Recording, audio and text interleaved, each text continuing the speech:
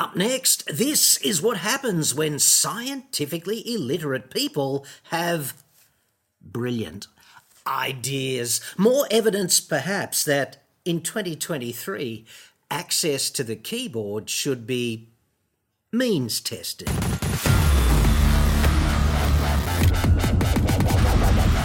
I'm John Cadogan from AutoExpert.com.au and I get new cars cheap. Australia only website. Card.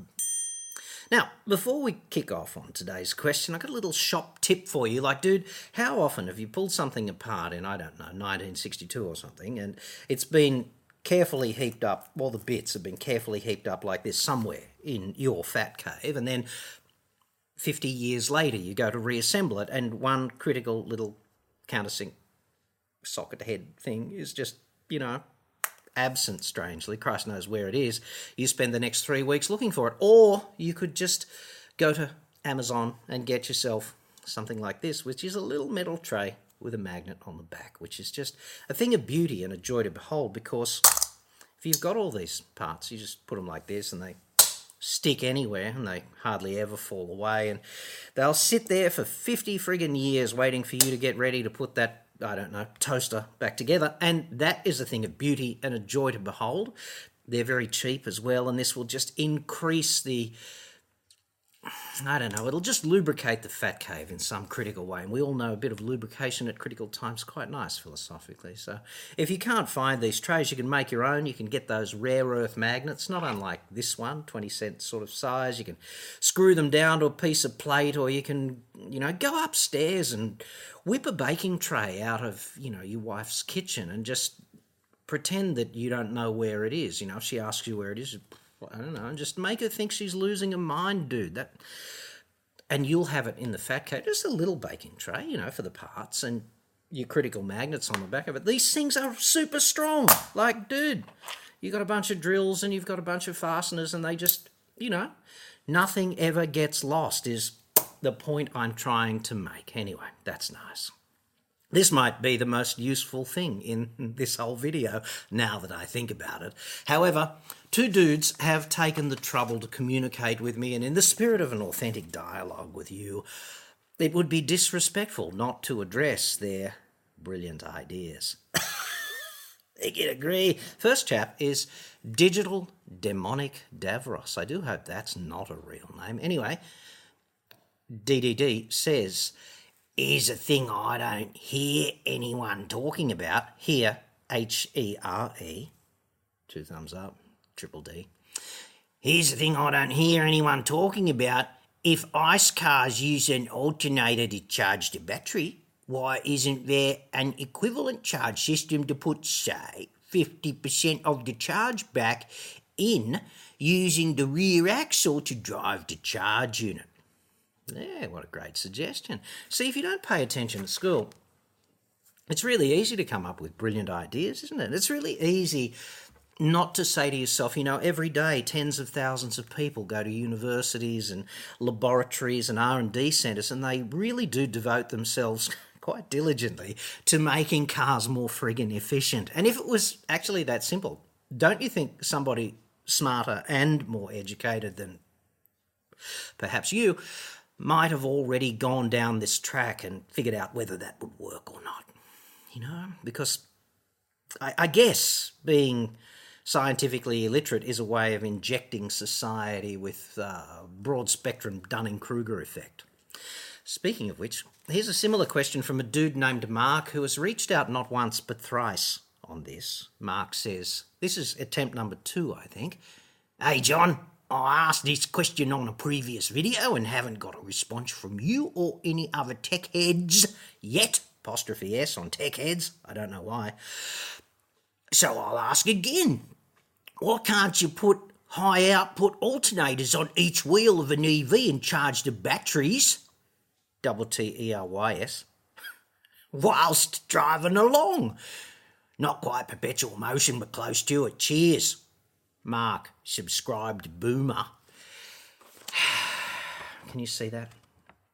This is perhaps the worst thing about Mark's missive, is that he's a boomer who emojis. The thing about emojis, right? Like if you're a chicken, you emoji, okay, I'll allow that. But if you're a dude, like a dude our age, and you emoji, that's just use the right language, dude. There's no need to emoji because the words convey the nuance of exactly what you're saying, etc. Anyway, Mark describes himself as a subscribed boomer. And of all of the generations, boomer is the one I have the least time for. And this is a paradox because I am one. I'm only just a boomer by 1 year and 1 week, I think. Boomers go from 46 to 64, and I was born in the last week of 63, so missed it by...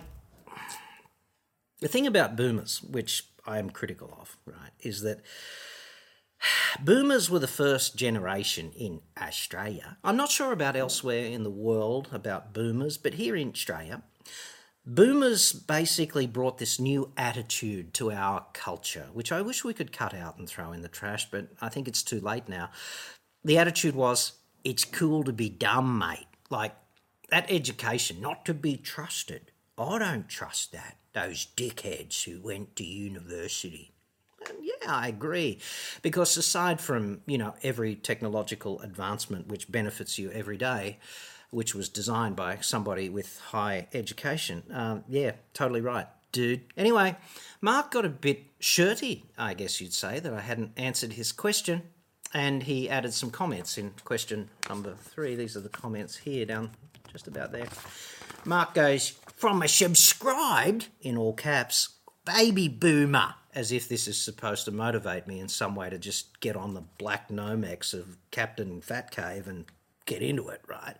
If you can't answer questions from a subscriber, then what's the point of your channel?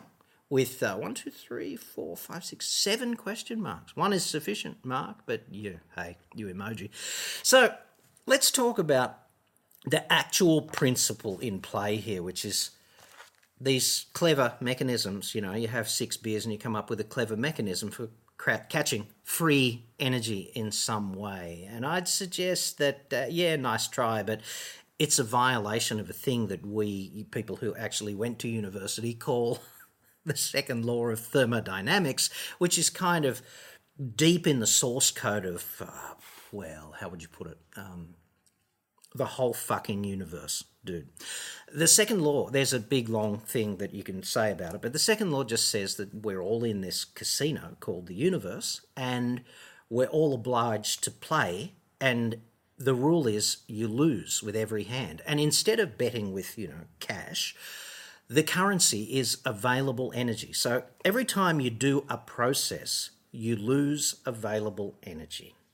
And that means that if you cleverly just sit there like a digital demonic Davros, who has, in my view, spent far too much time digitally remastering, let's call it, when he could have been paying attention to things that actually matter, that if you take energy from the back axle, he's assuming that the EV is front drive, and therefore energy that you might derive from the back axle is somehow free. And that would just be the freest kick of all time for efficiency. That's digital demonic Davros's core hypothesis, I guess you'd call it. And the problem with that is that energy is coming out of the battery and being used to drive the front wheels, and also being lost to all kinds of resistances like the drivetrain, friction, hysteresis in the rubber, and aerodynamic drag, things of that nature. Conversion efficiency, when it converts from the battery to actual electricity that you can use and goes through the inverter, and every step you lose because you're just playing another round at the big casino called the universe, and you have to lose every time, okay? So if you were to put an equivalent charge system to put, say, 50% of the charge back, well, if you did that, if you put whatever equivalent charge compensation system on the back axle, it would draw additional energy out of the battery, and the energy that you could recoup from such a system would be less than the energy you could drag out of the battery, dude. And, Boomer Mark's suggestion of not just an alternator or alternators on the wheels, But high output alternators, like, dude, can you imagine having a conversation with Mark over the back fence? And I could say, how's your EV engineering going, Mark? And he could go, yeah, really good, mate. I made a change. You know, those alternators I was putting on the wheels? Yeah, well, I took them off. I go, really? And he could go, yeah, you know what I'm going to replace them with? And I could go, knock me down with a feather, dude, what? And he could go, high output alternators. And I could go, really? Why are you doing that? And he could look across the fence and higher output. So let's talk about that and why it's not going to work. I think I need a prop. Stand by. You're familiar with one of these. It's a death machine, right? And it's not dissimilar to the death machine of a car, basically. It's a battery with a motor that does work at a thing that we might just think of as a wheel, okay? So when you press the trigger, which I'm not going to do because I haven't got my safety specs on, but when you do, energy comes out of the battery, goes into the motor and a gearbox and gets to the wheel and does worky kind of stuff on steel with a flap disc like this, basically just polishing it up, which is something both of these chaps I think are quite familiar with. So you do that, all right? Now, that makes perfect sense and everyone gets that. Now, you can't put an alternator on the disc somehow and pump energy back into the battery because the energy you could recover from the disc while it's doing its thing is less than the energy that the extra resistance would take out of the system. So you're just on a lose, right? It's a lose-lose proposition to do anything like this. However, what you can do, and in fact what is done with all hybrids and EVs, is that when you're driving along, you know, in your EV or your hybrid, when you stop doing actual work, right, and you're just coasting up to the lights, you've got energy, you've got kinetic energy, okay?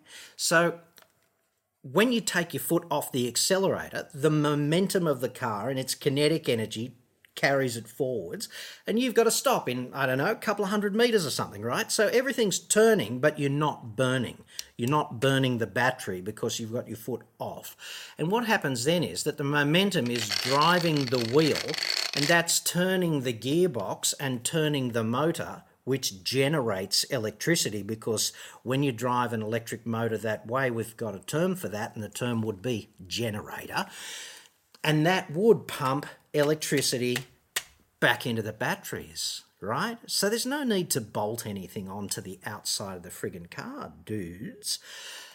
You're already doing that in an EV or a hybrid, because when the motor is driven by the wheels in that way, you're doing what's called regenerative braking. And the only thing is, if you've acquired, let's say,